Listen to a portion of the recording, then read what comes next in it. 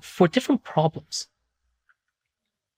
scientists come again, going back to that spectrum, right? Scientists think about things in terms of their models, right? And so this is a purely science-driven approach, where statisticians think about things in terms of just data, purely data-driven approach with little science. And I would like to see a conversation, right? Perhaps not a debate, but a conversation, a discussion about, where is that optimal point in the in between science-based and data-based learning, right? Which will give you the most bang for your buck, right?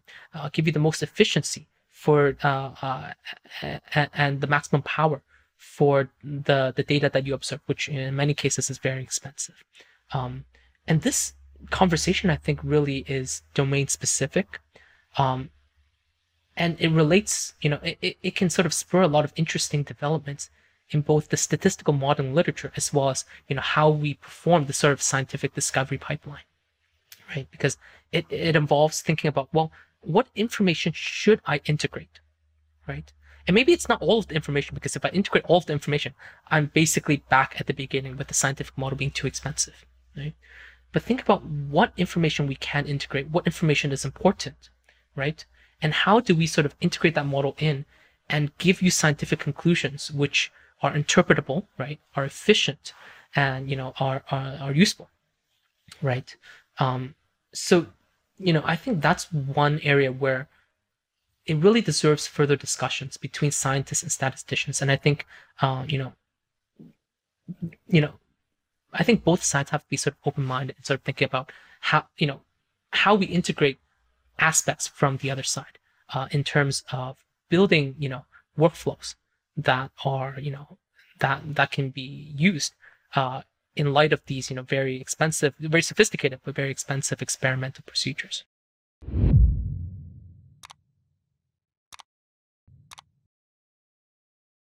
Hi, everyone. Today's guest is Simon Mak from Duke University. Simon's research is in integrating scientific knowledge into AI and machine learning models. And I think what he really epitomizes is this sort of a creative, scientific, critical thinking.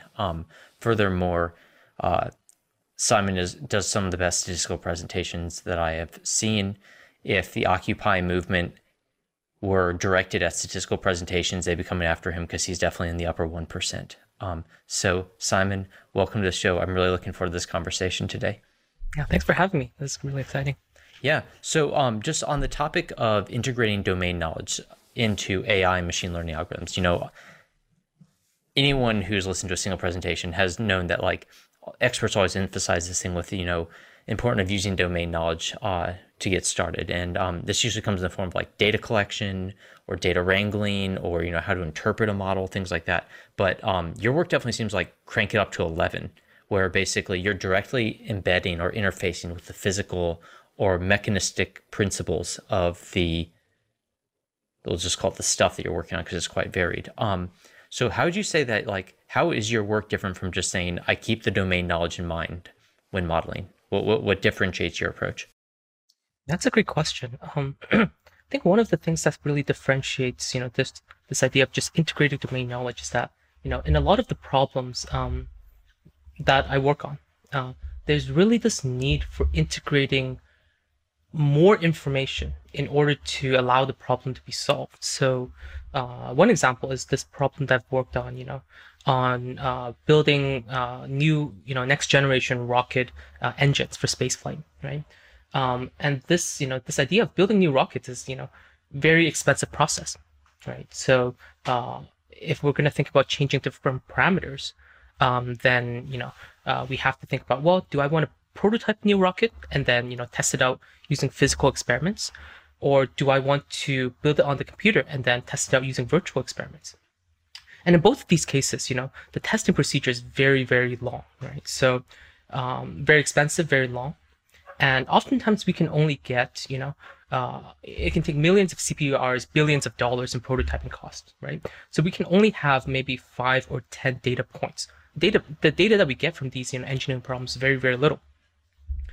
And that's really, from a statistical perspective, right? This is one of the things that we were challenged with in the project is if you have 5 data points or 10 data points and you want to do perform prediction over a high dimensional space, there's nothing in statistics that would allow you to do that in a feasible way, right? If you only have 5 or 10 data points.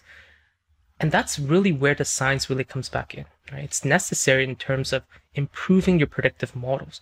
And oftentimes I like to think about this from like a Bayesian perspective, right? So the idea is that, well, I have actually more information than I think I do, right?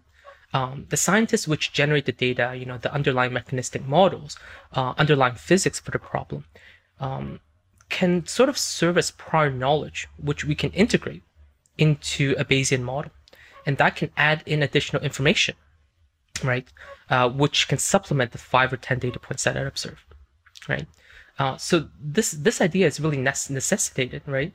This integration of scientific information as priors is necessitated by a lot of these very, very expensive sort of experimental problems. And without the science, the problem is, quite frankly, infeasible from a computational or a budget perspective. Yeah. Yeah, I definitely like to come back to this issue of the computational infeasibility and where it becomes a black box. But just to begin with, you mentioned physics, and physics is obviously the most obvious domain where you can just have these strong enough domain knowledge to incorporate into the modeling. But is there a boundary cutoff where you can basically say like, my domain knowledge is sufficiently strong versus I don't know enough? That's a I'll great just question. basically say like, well, because the example, it's like, well, I'll just make sure that my model doesn't conflict with reality or common sense. And I view that your work is on like a different plane than that. Yeah.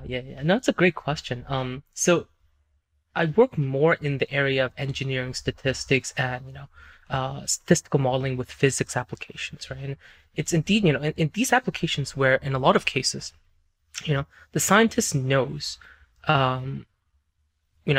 at least the models that they use, a lot of the basic principles they know with quite amount of certainty, right?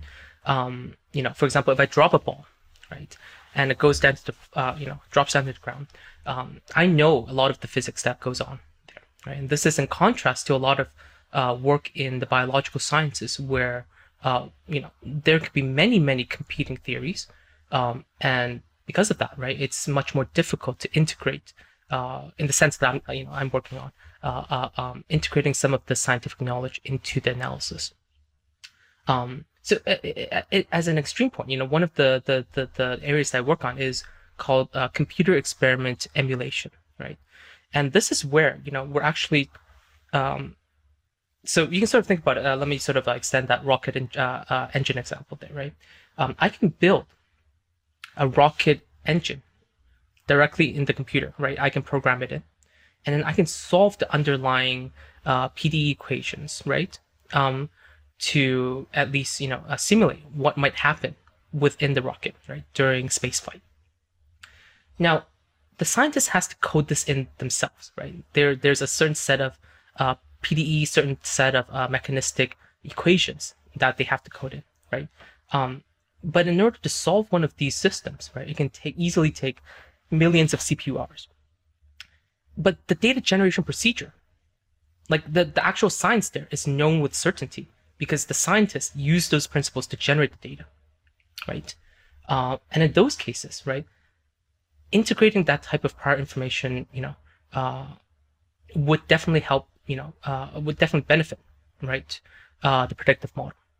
Whereas in cases where you observe, the data in reality and you have to postulate some sort of theory or some sort of a scientific prior knowledge there, that might be, you might have to, investigate that a little bit more carefully about, whether or not I can actually trust this model, whether or not the principles actually hold, and that's going to be a more complex topic. Yeah. Sort of. It also seems to me where essentially you have these very like mechanistic models, the types that you're describing with the rocket engine work that you did, which by the way creates some like very beautiful images,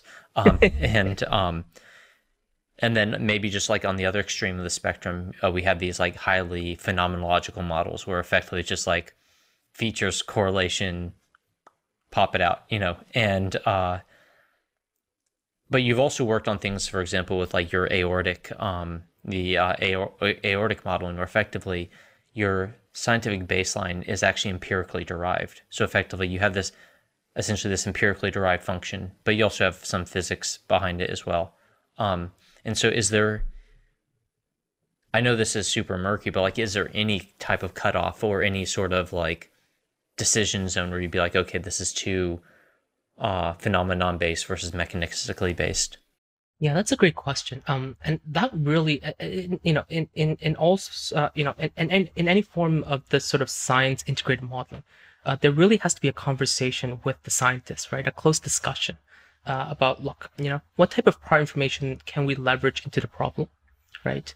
And how certain are you about that, prior knowledge, right? And I think that's where a Bayesian perspective of the problem again really comes into play, because we can set the strengths of our priors, right, based on the scientist's prior knowledge. Now, again, going to the extreme of the case where we have these virtual experiments, right, where the underlying sort of physics are already coded in, and that's part of the data generating model, right? In that case, I can use those principles as long as they can integrate within the predictive model nicely, right, with certainty. I would imagine in other cases, definitely in the biological setting, which I don't work too much in, it's a much more challenging area for some of this work because, like you said, there are many competing models, and the science is still to be discovered in a lot of these cases, right? In these cases, one would have to do a careful sort of inspection, discussion with the scientists, maybe hypothesis testing of some of the science first before you integrate that into your predictive model. Right? And I think that opens up, perhaps a really interesting area as well, which is, look, if I were to do hypothesis testing of certain scientific models, right, with the goal of integrating some of that information within prediction, then how would I do so in a statistical fashion, right? And that really goes back to what type of scientific information are we integrating in, right? So I've done a little bit of work on hypothesis testing, for sort of shape constraints, which one can view as sort of scientific information, right? For example, if I drop a ball, right, and it falls down to the floor, right? There's some sort of monotonicity going on there, right? The ball's not going to magically jump back up in the middle of the air. And that quote unquote science, even though it's quite sort of intuitive, right? It can be viewed as a shape constraint, right? And therefore, if we wanted to test whether or not this phenomenon holds in practice, right, sort of translates back to the problem of testing whether or not certain shape constraints hold, right, statistically. So there's an interesting line of work there, definitely, but that has to be sort of done before we integrate that information within predictive modeling. Yeah.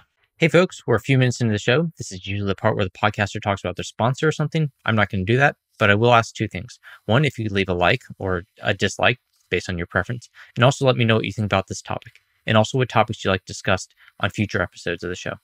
That's it. Enjoy the episode.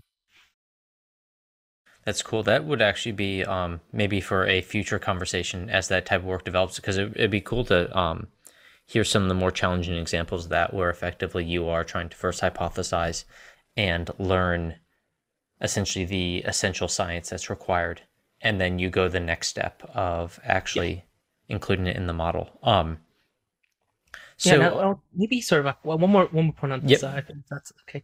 And I think the idea of sort of testing for constraints, right? Testing for whether or not scientific principles hold. I mean, this might not be scientific principles, but this might be sort of economic principles, in the area of finance, right? Certain pricing principles that we follow. And this is actually quite interesting in the area of finance, because if we're thinking about testing for constraints there, then, the violation of these constraints actually mean profit opportunities, right? So, this type of idea really sort of extends to a lot of different areas beyond, maybe the standard sort of scientific applications, right? Yeah, that actually just off the top of my head, it reminds me of one of those ways that you could use like a linear program to identify arbitrage scenarios, where effectively, you just pop it, and if it never converges, then effectively it's something like that where you found an arbitrage scenario. Yeah. Cool. Just sort of to loop back on this one thing, like when we talk about scientific knowledge that we have and we don't have, there's a point at which we will call certain things black boxes. And I guess sometimes that's a knowledge component. And then I guess other times, it could actually just be a computing burden, where effectively it's black box simply because we lack the computational ability to run such a sophisticated thing. So effectively you could run the direct simulation, but it takes so long, it has to be black box. What are sort of the considerations there? Is it just essentially is like a bottleneck, or whichever one you achieve first, it becomes a black box from there? Mm-hmm. No, that's a great question again. And I think this actually relates a lot to some of the work that's actually been done on black box optimization, right? The idea of black box optimization is, look, I have a certain objective function, which we consider to be black box because, like you said, either we don't know a lot about it, or it's just very computationally expensive, right? And we try to optimize this objective function under these constraints. Now, there's actually been an interesting line of work recently on what's called gray box optimization, in which one tries, right, to open the black box up a little bit, but not the whole way, right? And this is really, very much similar to this idea of integrating some sort of domain knowledge on the black box, such that we can model the function, right? And oftentimes, that's where a lot of my research comes into play, because in a lot of cases, when we're trying to integrate some of this information to make this gray box, we would need probabilistic models which are flexible enough to integrate, right, this type of information.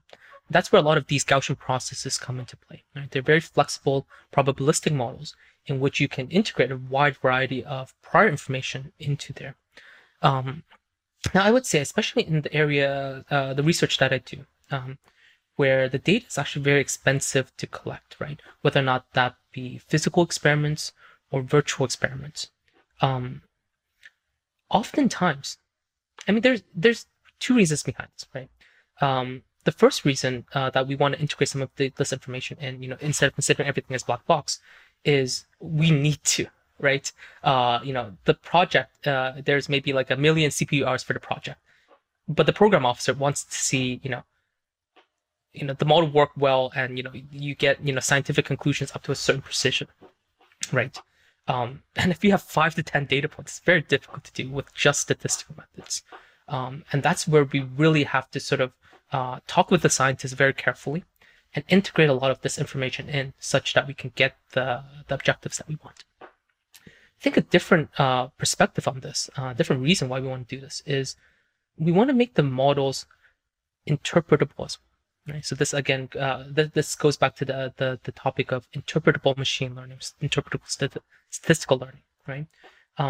Because oftentimes, especially when we have limited data, the resulting model. So, for example, if I use the example of a ball dropping down to the floor, and I sample at each time, where that ball is at, right?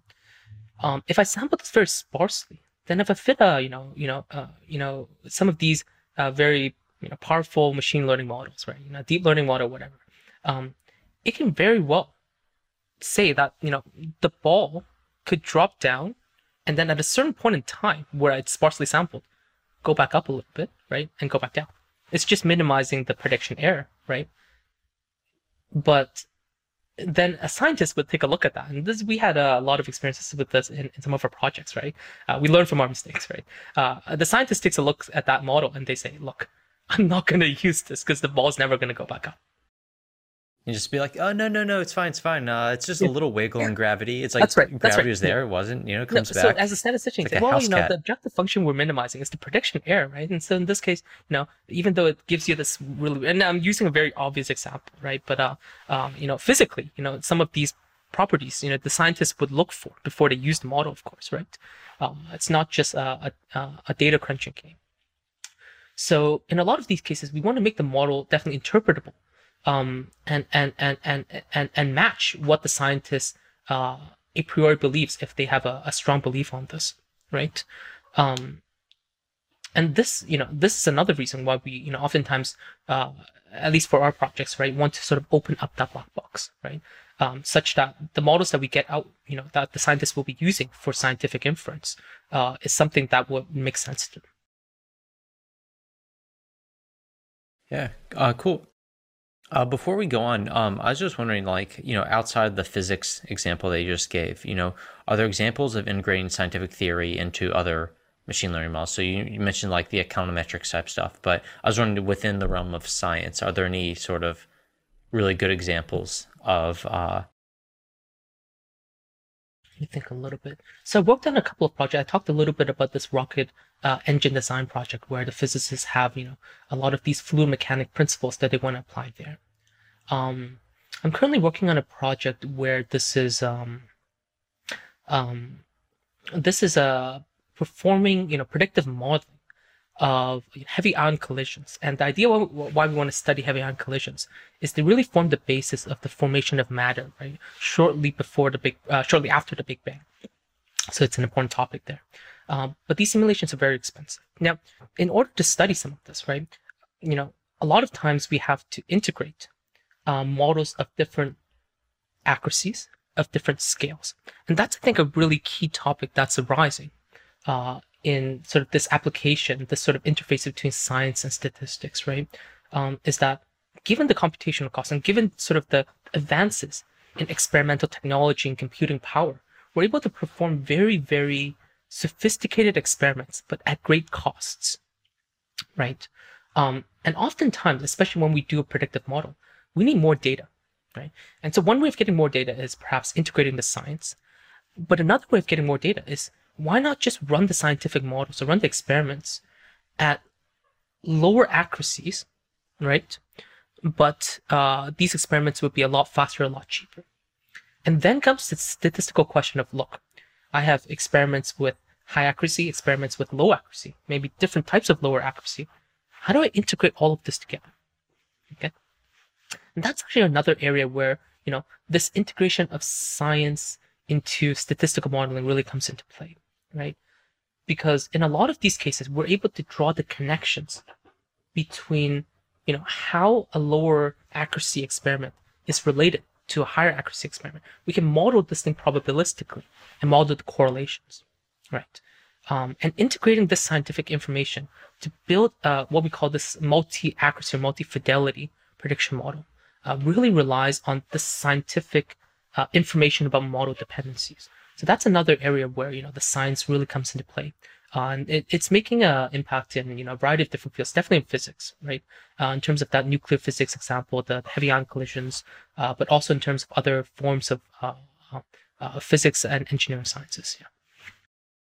Yeah, actually on that, because one of the themes that I noticed in your work is that a large number of your applications essentially had to deal with handling science at different scales, essentially phenomena at different scales, where you would essentially have like these high, like long length scale components of your process where presumably there's very little variation, and effectively with little variation, it means that you don't need to run too many computations. And then there's the short length scales, so you can think about like the short length scale Gaussian process where you can have this high amount of variability within a short period of time. And effectively that means that you have to sample many, if there's a high derivative, you need to essentially sample frequently to figure out where things are. That's right. And so it seemed like that's a common theme, and also to me it seemed like the that autocorrelational work that you did with the like different fidelities, where essentially you have the sort of like a set of experiments where it's just like basic assumptions and then a subset of the outcomes on those. And then effectively you added more rigorous physical principles, like in a medium fidelity model, you would have like these idealized liquid mechanics, and then in our fluid mechanics, and then in the highly computational one, you'd have like the viscosity, like the viscous fluid mechanics and type of that stuff where effectively you move between these different fidelities. But to me, it seemed like a lot of those were essentially challenges with handling the data at different scales. Is there, to me, it seems like that has to be inextricable from the nature of science, where effectively we are, one of our big challenges between these different fields is we're effectively just trying to handle things at different scales.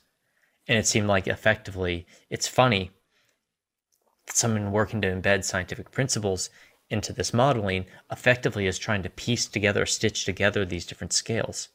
It's as if you're essentially trying to combine the different disciplines, but you're doing it in a statistical or statistical fashion. Right? fashion. Yeah. That's So really where the challenge is in terms of building these models, right? So some of the work that we do, right, is dealing with predictive models, right? These multi-fidelity models, but in many different ways that we can imagine this from the sciences. So, like you said, multi-scale is one aspect where we think about different scales of the experiments, right? And we have flexibility in changing these scales in the experiment. Another aspect is multi-stage experiments, right? So you can sort of imagine the case where we have this, heavy ion collisions problem that we're working on, where we have two heavy ions, right, colliding with each other, right, and near light speeds. Now, this simulation is clearly going to be in parts. Like if we're going to code this up on the computer, right? We start off with these things, shooting at each other with very, very high speeds, colliding, right? And the nuclear theory says, when they collide, we can sort of model the plasma that's created using fluid dynamics, right? And once this collides, and then this plasma, what we call the quark gluon plasma, forms, in this, I think, very, very small time scales, right? It rapidly cools down into matter. So that's really, the plasma is what's theorized to be present, shortly after the Big Bang. This rapidly cooled into matter, right? But you can imagine this type of simulation procedure is definitely in multiple stages, right? We have to set up the collision, we have to let the collision happen, and then we have to let it cool down. And at many of these different stages, we would use different physics models, right? Multiple stages, right? And these different physics models, all of them can be run at different stages, right? And so the challenge is really to integrate, trying to sort of put the scientist's modeling mind, right, from the physics into the statistical model and think about how to sort of model linkages in that fashion, right? So there's a lot of different ways that we can have these sort of multi-fidelity experiments, but integrating them, within in a way that respects the science within a probabilistic model is one of the really interesting areas that is really finding a lot of cool applications in the the physical and engineering sciences. Yeah.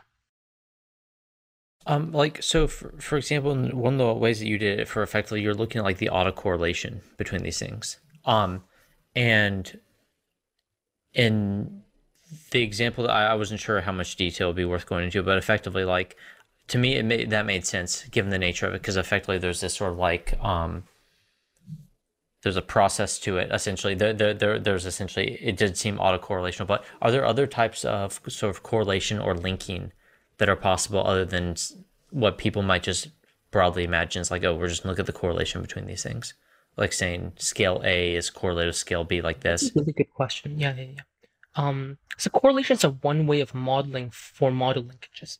And we have a recent paper coming out which thinks about correlations in terms of a graph. So you can imagine, I have a node where this is a very high, like the highest accuracy experiment that we can have. But we can have multiple ways of going down from this. Mm-hmm. We have data that spans multiple, multiple scales and multiple stages, right? That can be simplified. And so, we can represent this thing in terms of a graphical structure, again, with the correlations between each of the edges. Another way of thinking about linkages, actually, is in terms of the scientific models. Oftentimes, I think most of the time, right, these linkages are much more than correlations. Mm-hmm. So one example would be in the case where, let me think a little bit about this.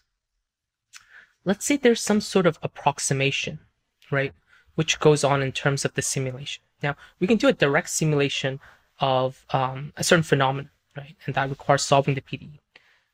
But there might be a quicker way, which uses some sort of spatial averaged approach, right, some sort of sliding window over space or sliding window over time, which sort of discretizes, right, the solver. And we would get results much quicker and much more computationally efficient, but at the cost, right, of losing spatial resolution or temporal resolution. But in cases like that, right, there's a certain linkage between the high fidelity or the highest accuracy model and these sort of spatial averages, which is really a limiting relationship if you think about it, right? Because as we make the resolution finer and finer, we would approach the true solution, And so incorporating this within a probabilistic model, incorporating this sort of limiting behavior, is also one really interesting direction, right?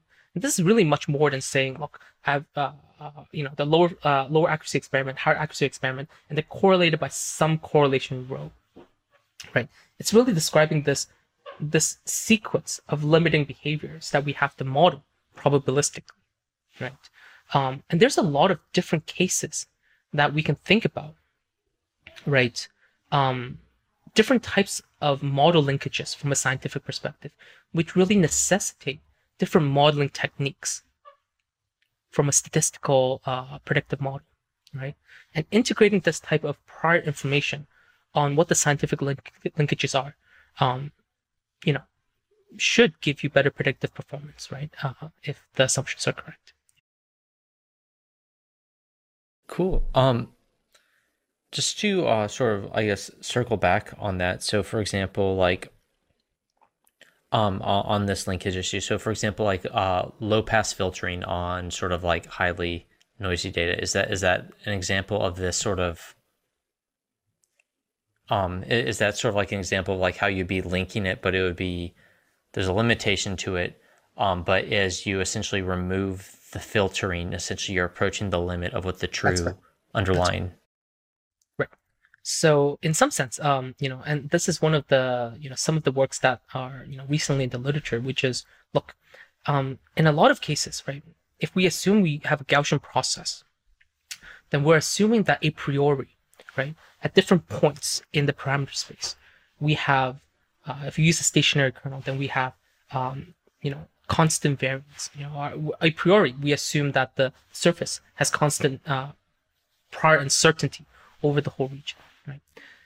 But if you think about some of these experiments where we might have a certain parameter, call these things typically fidelity parameters, right? Where, as we get closer and closer to zero, we get closer and closer to the true solution, right? Let's say from the approximation, but, it becomes more and more expensive to solve, right? But if you think about, in terms of just modeling our prior variance, our prior variance about, what the response surface looks like, as we decrease this fidelity parameter, right, we would a priori have more and more certainty, right? So if this parameter were very large, so this was a very coarse resolution experiment, then we would have higher variance, but we would progressively have lower prior variance, right, as we increase the fidelity. And, just something as simple as this, right? We could use something, just from our prior assumptions, a standard Gaussian process might not be the best choice. And we might want to use something like a Brownian motion or something like that to sort of model the sort of decreasing variance behavior, right? And so that's one approach that we can use to integrate this type of prior information. Yeah, but it really depends on what type of linkages these are, right? This could be this limiting behavior. This could be an averaging type of behavior. This can be many different things from the scientific model. And each one of these different linkages really sort of open up an interesting sort of a new statistical approach which can model this, right? Would you mind? You mentioned essentially like the graphical model representation. Would you mind sort of talking us through that? Because that seems really interesting to me, because effectively you're making a very hard description of the interrelationship between these different. That's a great point. So the idea in terms of this sort of this is a very recent paper that's out on arXiv. Mm-hmm. And I'll pop up the picture of it. So yeah, if you just want to, yeah. The idea here is that, well, we might have one very high accuracy experiment that we want to predict, right? But we might have many sort of lower accuracy representations of this experiment, right?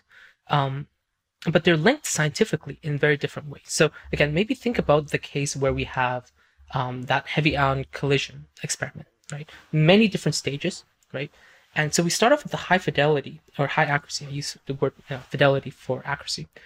We start off with the high accuracy experiment, but at each of these stages, I might want to run something that's a little bit cheaper, right? So let's say if there's 3 stages, and for each of those, I decrease the fidelity a little bit. Then I sort of get 3 different ways of decreasing computation, right? So if I try to represent this thing as a graph, right? We would start off with the first node, right? Top node, the root node, as the high accuracy experiment. But I have three ways of going down, right? Into lower fidelity representations. And in a lot of these scientific problems, at least in the ones that I work with, we can really sort of talk with the scientists a little bit and think about, well, what type of lower accuracy experiments can I use, and how are these linked together, right? How are these sort of model dependencies linked together from a scientific perspective? But if we think about combining all of these dependencies together, from a mathematical perspective, we will have we can think about this as having a graph, right? A directed graph, which is connecting all of these nodes representing different experiments. And so that's really one form of the science as well, right? This particular, what we call a fidelity graph, right? Which links together the data that we have on hand or the data that we will simulate. And so, integrating this graphical structure within a predictive model, this is one of the recent papers that we have. We found that, by integrating this graphical structure in within what we use, the tool that we like to use is a Gaussian process, right? But if we integrate the structure within a Gaussian process, we will get, oftentimes better predictive performance than ignoring the science altogether, right? This is really important in a lot of these problems where, again, the data's on the high accuracy experiment, the data is very, very limited, and any sort of savings will save the engineers, 2 or 3 times the cost, right? They'll be very happy to hear that. Yeah. Cool. Yeah. So I guess one of the things I think is interesting is I get the idea of how the highest fidelity experiment is sort of this the top node, and then effectively you'll have lower fidelity parameterizations, I guess, if you will, that stem from that. And then I guess by virtue of them all being connected, all the parameterizations or the low fidelity experiments being connected via that top high fidelity mode, I guess one of the things that was sort of turning over my head, as you might have seen me thinking about that, is what does that mean about the conditional independence of these different fidelity sort of parameterizations? Yeah, that's a great question. Conditional, because I definitely like that description that effectively what it's saying is it's all stemming from the reality that's at the top. And if you effectively condition that out, you don't need to know what's in the other ones. But would that be the case? Question. Sorry, and that anyway, so that's what I was thinking about. But I'll let you talk, sorry. Yeah, no worries. Well, it's great that, because it's worth thinking a little bit. So, in terms of formulating our model for that paper, right, which we call the graphical multi-fidelity Gaussian process, right? Which is a really cool paper, by the way. Creative name. Yeah. We could have thought about a better name, but yeah. So the idea there, by forming the Gaussian process in such a way, we will get some sort of conditional dependence statements out. This essentially what we do is we build a conditional Markov model, I think, and we sort of we can show that this particular model has certain properties which imply certain independence assumptions on the simulations, right? So the idea is that, well, if I observe, right, if I have a high fidelity experiment and I observe its immediate lower fidelity components, then anything outside of that really tells you no additional information about the high fidelity experiment, right? And we can sort of show this thing statistically about the models that we will integrate.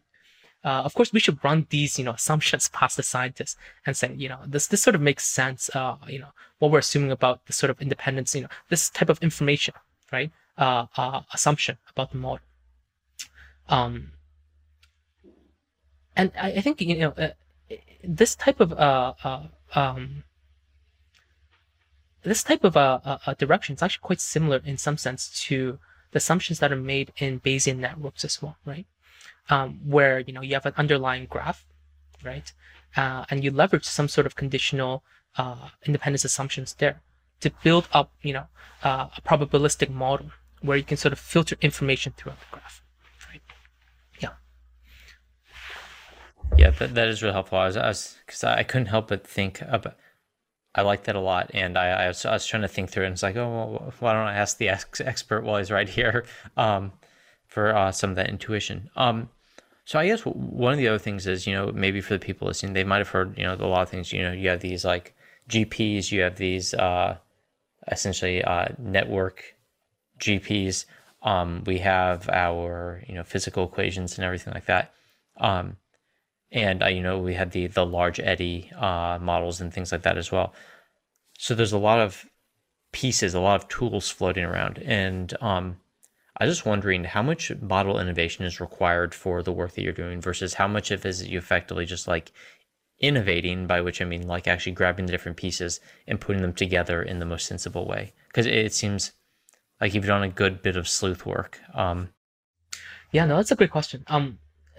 Indeed, when we sort of deal with applications and when we talk with the scientists, the problem is much more complex than what existing methods can deal with, right? This notion of like integrating science, right, within these predictive models is at least in terms of the GP case, is still a relatively new area, right?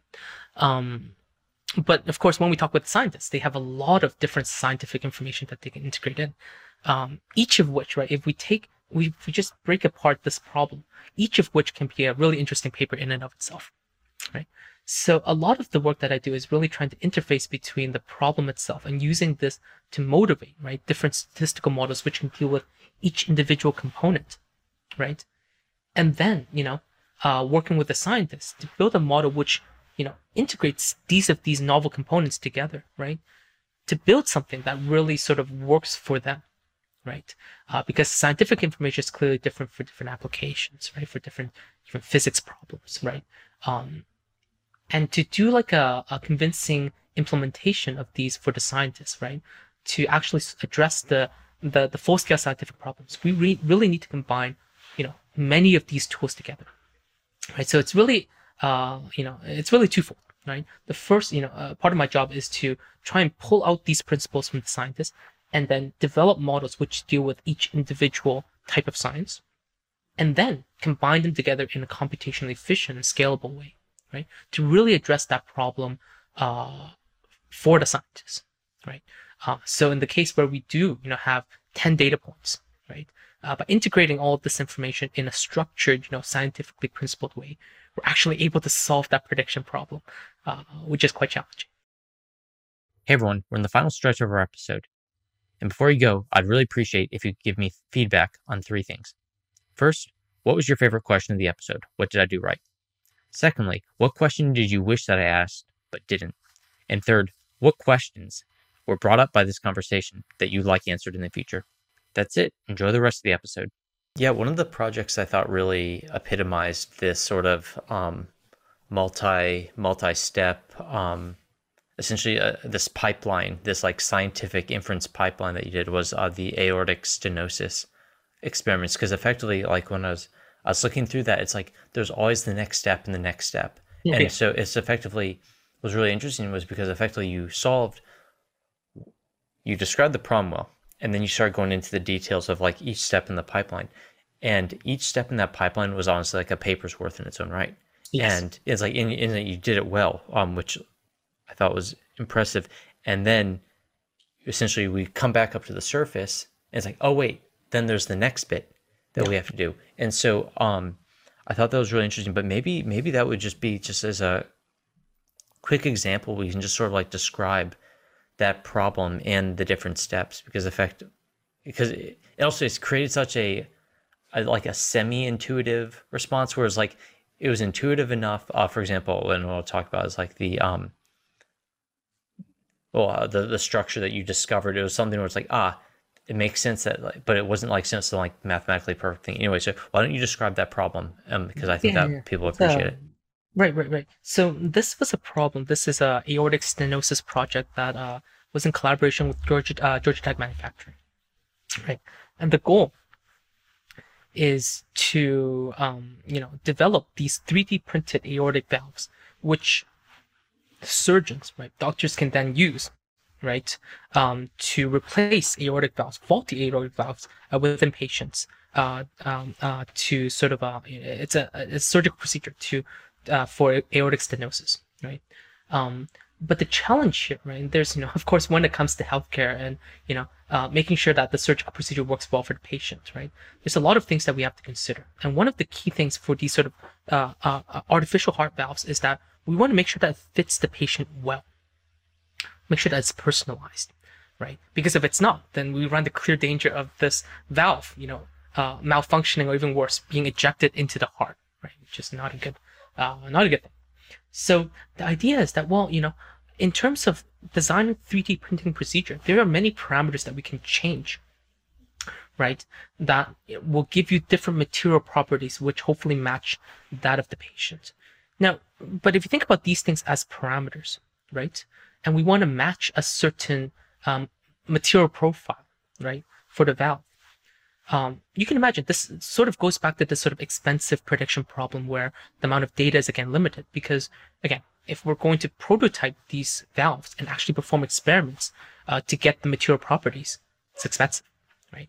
And similarly, if we're going to, program this into a computer, right, and perform simulations on this, if this is sufficiently sort of high accuracy, then that can also be expensive.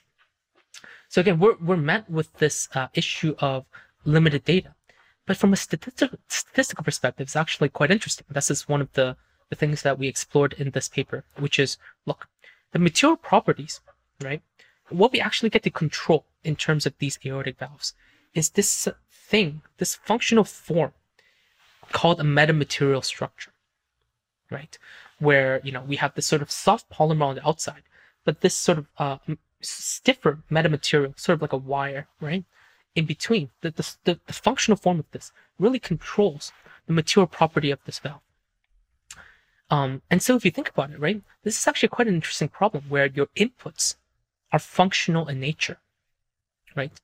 And then, this comes to the problem of, well, how do we build a predictive model, a probabilistic predictive model, which takes functions as the inputs, and also, in our case, outputs functions as the outputs as well, right? Because the material properties is in terms of a curve, not single value. And so, given the problem of limited data and the fact that the problem, right, inputs and outputs are quite complex, this is where we need some of the physics to sort of constrain the predictive model. And so in this work right here, which, it's sort of like a different flavor of integrating physics, right? Because we don't have exactly, the mechanistic principles necessarily, right, for the problem. But we can elicit certain properties that might be useful. For example, spectral frequencies that might be important, independence assumptions between the curve and the input, all of that stuff. And so this is more of an applied project, but we integrate a lot of these assumptions, these features into the Gaussian process model. And then we build a predictive model which can, for a given new, right, metamaterial input structure, this wire, a new sort of a metamaterial structure, we can predict what the material properties will look like in terms of a curve. Now, like you said, right, there's a lot of parts to this problem, and getting a predictive model really isn't the final solution, right? We still have to address the problem of trying to customize this for an incoming patient, right? And of course, this is one of the problems, as I was mentioning, where the problem itself is much more complex than the papers that, what we try to do is, break the problem up into simpler sub-problems and then, write a paper on that. But of course, solving the full-scale problem is going to require combining all of these methods together, right, in a scalable and an efficient way. But this is really where we use the predictive models, because we then have to find, sort of like solving an inverse problem, where we have the new metamaterial structure from an incoming patient, right? And this can be through a certain CAT scan of a patient coming in. And we really sort of are against the clock, right? The patient needs to get the surgical procedure, needs to get the sort of 3D printed valve within maybe a day. The surgery is in a day. So we have to then, get this curve and then pull it back to our predictive model and find what metamaterial structure would best mimic, we call this thing tissue mimicking, best mimic this sort of material property. Okay. And so there's a lot of things that one has to integrate, right? First, performing this inverse problem can be quite difficult, right? But additionally, we have to also recognize the fact that a predictive model is not certain either, right? So we have to integrate the uncertainties of our predictive model when we're performing the inverse problem. And so that's one of the things that we sort of dealt with within this sort of Gaussian process. We call this thing a function on function Gaussian process model, right? Is how to perform this sort of inverse problem efficiently, such that if I have a new patient coming in, right, we're able to get as good a mimicking performance as possible within that tight time frame. And that again really requires integrating the physics, because without it, right, either the model takes too long to train, right, in which case the procedure will be entirely useless, or the model will be very, very inaccurate, right? In which case, you can get, again, procedure would be just as dangerous and very dangerous procedure. Yeah. Cool. Yeah, no, I thought that was a really interesting one, especially because just to like recap, basically the idea is that with aortic stenosis, you're creating an artificial heart valve that's created via a synthetic material, and that synthetic material not only needs to essentially fit the actual like physiology or fit essentially the shape of the patient, but it should also have the synthetic properties of that material should essentially have like the strain and stress characteristics as close to organic material as possible. And then what's interesting is that basically effectively like the form of your synthetic material is a function, and some of the parameterizations of that are function too, and sort of the result at the end is a function, and it's an uncertain function at that. And so putting all those things together, it was yeah. Anyway, sorry. I thought it was very cool, and it did seem it was very nicely pieced together. And I thought this was a very good example of how for someone who has effectively done so much research integrating science like all the way through, what was interesting to me about that one is effectively you still kept certain bits parceled between each other. So it wasn't like you try to say, oh, I'm gonna have this one big cohesive thing and stick it all together. It's like, okay, I'm gonna solve this section the best way that I can, integrating the physics. And now that is that correct, or was it more integrated than I? Okay. No, this is exactly it, and I think that's a really interesting point, because that's especially in sort of talking with the scientists more and understanding their problem, right? It's exactly what you said. We really try to, pull from the problem interesting statistical questions, which are quite novel, right? But are quite useful, right, in terms of addressing this. So again, this is sort of like this two-way procedure, right? One is we start with a problem and filter out interesting statistical questions, address those, and then integrate all of these models together to build a pipeline that works for the practitioner. Yeah. Cool.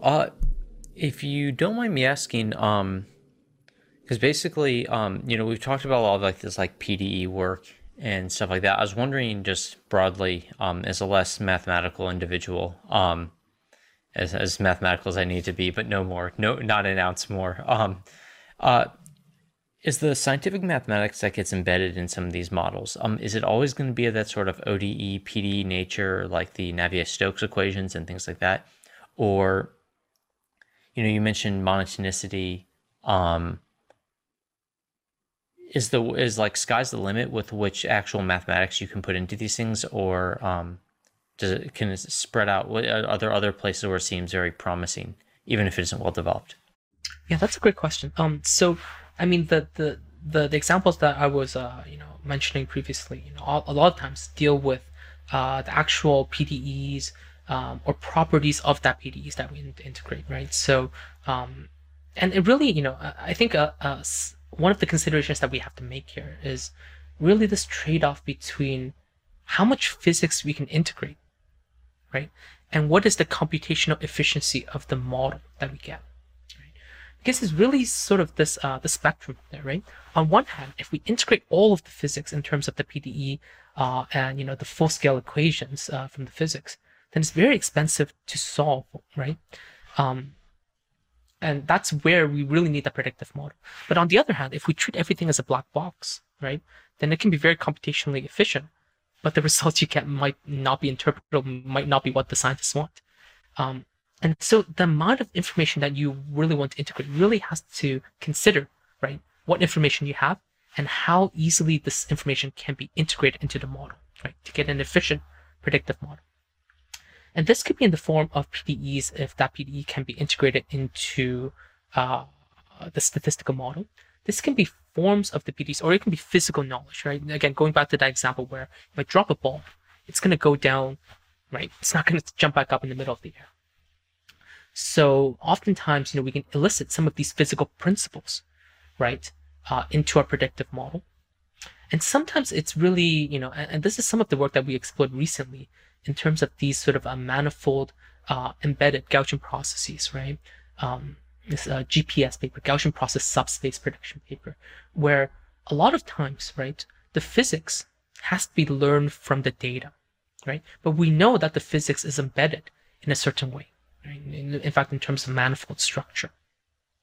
And so the problem building a predictive model is to first learn this manifold and then build a predictive model which can predict the different physics that goes on, right? So again, I think it's exactly what you said. The sky's the limit because scientific information, it's so vast and so many different varieties that for different problems, one can probably elicit, right, a wide range of these principles, right, and integrate them, right, and pull multiple interesting statistical questions for modeling these type of scientific information, right?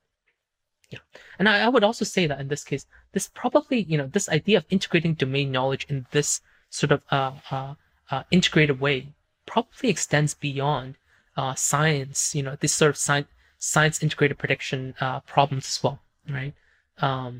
Because, and this is some of the work that we're doing, for example, in finance or even in sort of music composition, right? This is just this recent interesting work where we're trying to embed a lot of these, musical principles into creating composition, right? As opposed to just treating, the data as just data and dumping it within some very complex neural network, some very complex deep learning model, and have it spit out, results, right? So I think this idea really sort of, comes into play whenever you're trying to apply predictive models in a wide range of contexts. Yeah. Yeah, I'm really looking forward to the follow-up conversation on the sort of the latent Gaussian process work and the manifold GPs. I'm definitely looking forward to just for the audience to know this conversation is going to be followed up by a subsequent one on the manifold Gaussian process work. And so yeah, I very excited about that, and just the range of just essentially integrating that learning process, that learning with the physics, we're essentially saying where it's beyond our ken to know, it must be learned empirically. And then essentially that's going to be tied in directly with the model that's going to be then taking that empirically learned knowledge and providing the next, I guess, predictive step or whatever. I think that is very cool. And it definitely it seems to me that it relates back to it's just one more step along, for example, compared to the heart valve data, where effectively the properties of the tissue are also they're experimentally discovered as well. So effectively, as opposed to the experiment being before, it seems like essentially your statistical models helping figure out what that experiment should be, and going from there. But for people who think this is really cool, like myself, like, is there some type of like Simon Mack training regime or something you did to get up to speed? Like you wake up, you do like 100 push-ups, then you eat like a physics textbook and start your day. How do you sort of pick up the domain knowledge that you need to? Yeah, that's a great question. So my and background quickly, how do you do it quickly? Yeah, sorry. How do you do it quickly? Yeah, Yeah. crash course on this, right? So I didn't have much of a physics background either. But it's really, in conversations, at least for myself, in conversation with physicists. And I think, a lot of the work that I do, right? And that's where really presentations come into play. Because I only have a short sort of amount of time to sort of explain, right, to statistician what the problem is and what type of science there are that will be interesting to integrate there, right? So what type of crash course? Is it That's just like read and you just figure out Because I know it like recently I've been going through so the Oxford University Press has these books called A Very Brief Introduction, and they're effectively like pocket-sized books done usually by like Nobel laureates and other very high up people in the field. And it's usually about 150 pages of an introduction to something. And so I've just been using those and reading them on my run. So basically I pop them in audiobook, and that's what I do. My most recent one I've been listening to Richard Dawkins. For a related one, it's not one of those series, but effectively just like trying to get back to understanding the biological and physical properties of the phenomena that I study, because I'm in patient vital sign monitoring. That is a very phenomenological aspect. Like at my level, there's not going to be the physics that's involved, but there Sure. are scientific principles at work that I want to know as well as possible. But yeah, I was just a little bit curious. Like, is it that you just you sit down and you say, okay, here's an undergrad paper describing this, here's a tutorial, and you just work through the math and go from Yeah, there? no, that's a good question because it got me thinking a little bit. So at least for myself, right? Again, I didn't have much of a background in physics, uh, and to be quite honest with you, there's as a statistician, right? You're never gonna have enough background in terms of, uh, like actually, for example, you're put on a project in nuclear physics, right? You have to learn on the spot. It's not something that you can pick up beforehand, right? But that's where sort of keeping an open mind in terms of having discussions with scientists, right, and really understanding um, what the problem is, right, and asking sort of inquisitive questions in terms of these projects. This idea of sort of prior elicitation really comes into play, right? Because we really want to elicit what type of information the scientist has, right? And really understand what the crux of the problem is scientifically, right? It's not trying to think about, look, I have this tool, right? I have this model, and I'm going to try and fit this in every single application that I work on, right? It's really coming from the problem in. It's a problem solving approach, right? Where you understand the problem, you talk with the scientists, and from there, right, that you can sort of do like a guided sort of exploration of what this is, and exactly what you said. Some of these interesting sort of audiobooks, or even just presentations, going to different conferences for these scientific domains, right, may help. But I think that the first, the most important thing is really sort of keeping an open mind and keeping this sort of approach for problem solving, right? Rather than trying to fit a tool into many different uh, domains, right? Because in every single problem, the science will be different. And, you know, that's where sort of taking this problem solving approach and understanding what the problem is, and then catering a statistical method for that problem, right, will be very, very helpful.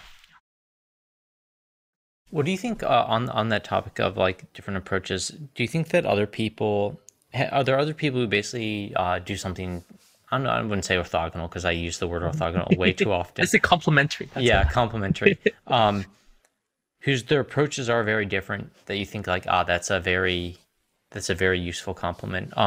What would be sort of those complementary approaches to what you do? Is it just, for example, the purely phenomenological modeling, where it's just pump this in, assume it's all black box, do our best, and tell us what's coming out? Or is there something a bit more principled in between, Right. So or I even think more principled than what you do? And essentially, it's going, yeah. yeah. But I think in this case, again, this is a sort of a trade-off, right? And statisticians and scientists are oftentimes on different spectrums of that trade-off and different ends of that spectrum. As statisticians, oftentimes we think about the data as just being collected, right? And then we feed it into a model, right? It's more purely data-driven approach, whereas the scientists like to think about things in terms of a purely science-driven approach, in terms of scientific models, building things up from the ground up, right? Um, and so, on that topic, right, I'd say the existing methods for we call this, scientific, predictive scientific modeling or predictive scientific computing, right? Um, the standard literature on this and the standard approaches on this are largely deal with just data-driven approaches, right? Taking the data from the scientific experiments and just plugging it into existing models, right, which don't integrate the science. Now, of course, in a lot of these applications, people are finding out that, look, as technology improves, right, as experimental technology improves, as computing improves, right, you know, the amount of data really becomes a problem. And that's where we really have to sort of search somewhere in the middle of that spectrum. And there's been, scattered but interesting work on integrating science within predictive models, of course. Applied mathematicians, engineers have been exploring these directions with different types of models. Right? So people in the applied math community have been exploring this in terms of polynomial chaos, a variety of different models which integrate different forms of scientific information. Now, I think one of the things that sort of distinguish the work that we do from this line of work is we try to integrate this from a Bayesian perspective. Right? We think about information, prior information, scientific information, as prior information to feed into a probabilistic model. So really sort of thinking about sort of this modeling as sort of like a prior elicitation procedure, where we try to elicit all the available science from the scientists, right? And this has several advantages, right? One is that, having a probabilistic model, especially in these predictive models, uncertainty is a key component. For example, if you take that heart valve example, if we're not able to spit out the uncertainty of that particular predictive model, this can mean the difference between life or death, right, for the patient. And so it's not just getting the prediction, but also nailing down the predictive uncertainty and reducing that as well. And that's where a Bayesian view of this integration of science, I think, really comes into play. So I think that's a really interesting area. And, as we sort of talked about, right, there's many types of science, many types of Bayesian predictive models that one can integrate this in. We use Gaussian processes, but there can be a wider range of models, right? And this really opens up, at least my view, right, a lot of really interesting directions to explore statistically, right?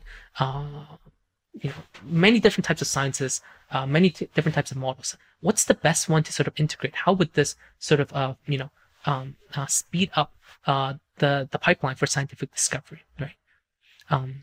There's a lot of interesting work there. Yeah, when you talk about the elicitation of priors, because I think that, maybe people who are from the more frequentist side of the neighborhood, when they think about priors, essentially they're just thinking about basic like prior distributions over parameters and things like that, and essentially for that regularization. But that's all well and good, and you can have your hyper priors over your Gaussian process hyperparameters and things like that. But effectively, it's the same thing. It's just regularizing priors over an individual parameterization. But what I think it's a bit of a different step change when effectively you're not just talking about saying, oh, I'm using these to regularize, but effectively like when you're talking about like a functional prior and things like that, where effectively you're saying all this extra information is actually just part of the whole function. It's not just to regularize one parameter. Is that an important conceptual hurdle, or am I just splitting hairs because I'm not? I think that's a really great point. No, that's an important hurdle, because exactly what you said, right? I'll use the example of Gaussian process modeling. This is something I probably should have explained a little bit earlier, which is, look, a Gaussian process from a Bayesian perspective is really placing a prior model on what the response surface would look like before I observe data, right? And then I would condition on the data that I observe, right? And learn what the function actually looks like. Now, in our case, right, what we try to do is... just to very quickly interject, just so that people have an idea about it. It's like, so for effectively, people who are used to the Gaussian process, they're used to essentially that sausage link description of it. But, and then they usually do something like, okay, we'll just assume that it's a mean zero Gaussian process. And that's already putting in some hard information in there. But, there's nothing stopping me from saying that, like, my prior is a Gaussian process with a linear mean function, or an exponentially decreasing mean function and things like that. So like there's other bits in here that can deviate from that, that's essentially already putting in hard information. Sorry, I hope that that's a great clarification. So people, at least in the existing sort of a Gaussian process modeling, right, there are ways of integrating information in there, right? Like you said, using different correlation functions, the Matern, Gaussian correlation, using different mean functions if we have that information in. And I guess what we're doing here is sort of taking that one step further and thinking about, look, if we know, for example, if the response surface is monotone, right, how do we build a Gaussian process, right? Or, some form of predictive model, a Bayesian predictive model, which can integrate, where sample draws from this process will be monotone with high probability or with probability 1. Or for example, in this case, maybe we have some information about the underlying black box function being generated from a PDE. And we have certain boundary conditions, initial conditions, and all of that fun stuff.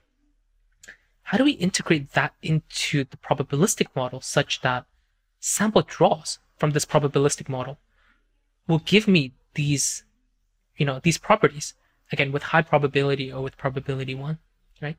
Because if we're able to do that, then we have, a way of integrating prior information, right, from the scientist into the model. And all we have to then do is condition on the data, right? And this has several advantages, right? This can improve prediction, but this can also drastically reduce predictive uncertainty, right? And both of these are crucial in cases where, again, I'll pull up that example. You have 5 to 10 data points in 20 dimensions, and you're really sort of stuck if we don't integrate this type of information in there. Yeah, you can imagine, for example, that sort of like classic thing where the Gaussian process, when the posterior prediction starts drooping, it goes back towards the mean when you've basically just said something like, I'm going to, usually they say, I don't know, make it a mean Reverse 0. back to the mean. Yeah, it reverts back to the mean. Which, like, I think there's some bits where people say, well, like, are you even Bayesian at that point? If you're already essentially, if you're making it a mean 0, then effectively you're already using the data. You're looking ahead at your data before you're specifying the mean. I deal with enough data where like that's not really the biggest problem that I have to deal with. In fact, I could literally just take some data, use that to calculate the mean, throw it out, and use all the rest. But just an example about how it like reduces the posterior uncertainty. People could imagine you take that usual thing where essentially imagine there's like some curve, and then the Gaussian process posterior droops back down to the mean afterwards. Whereas if you know that it's monotonic, you've now just cut out literally half of all the space, and so you know where it's going to go from there. And for example, if you know, certain boundary conditions, for example, if you're trying to predict over the space, but right, at this particular boundary on this hyperplane, it's going to equal this particular value, right? That can squish down the Gaussian process right away, right, and give you a lot more information about the problem.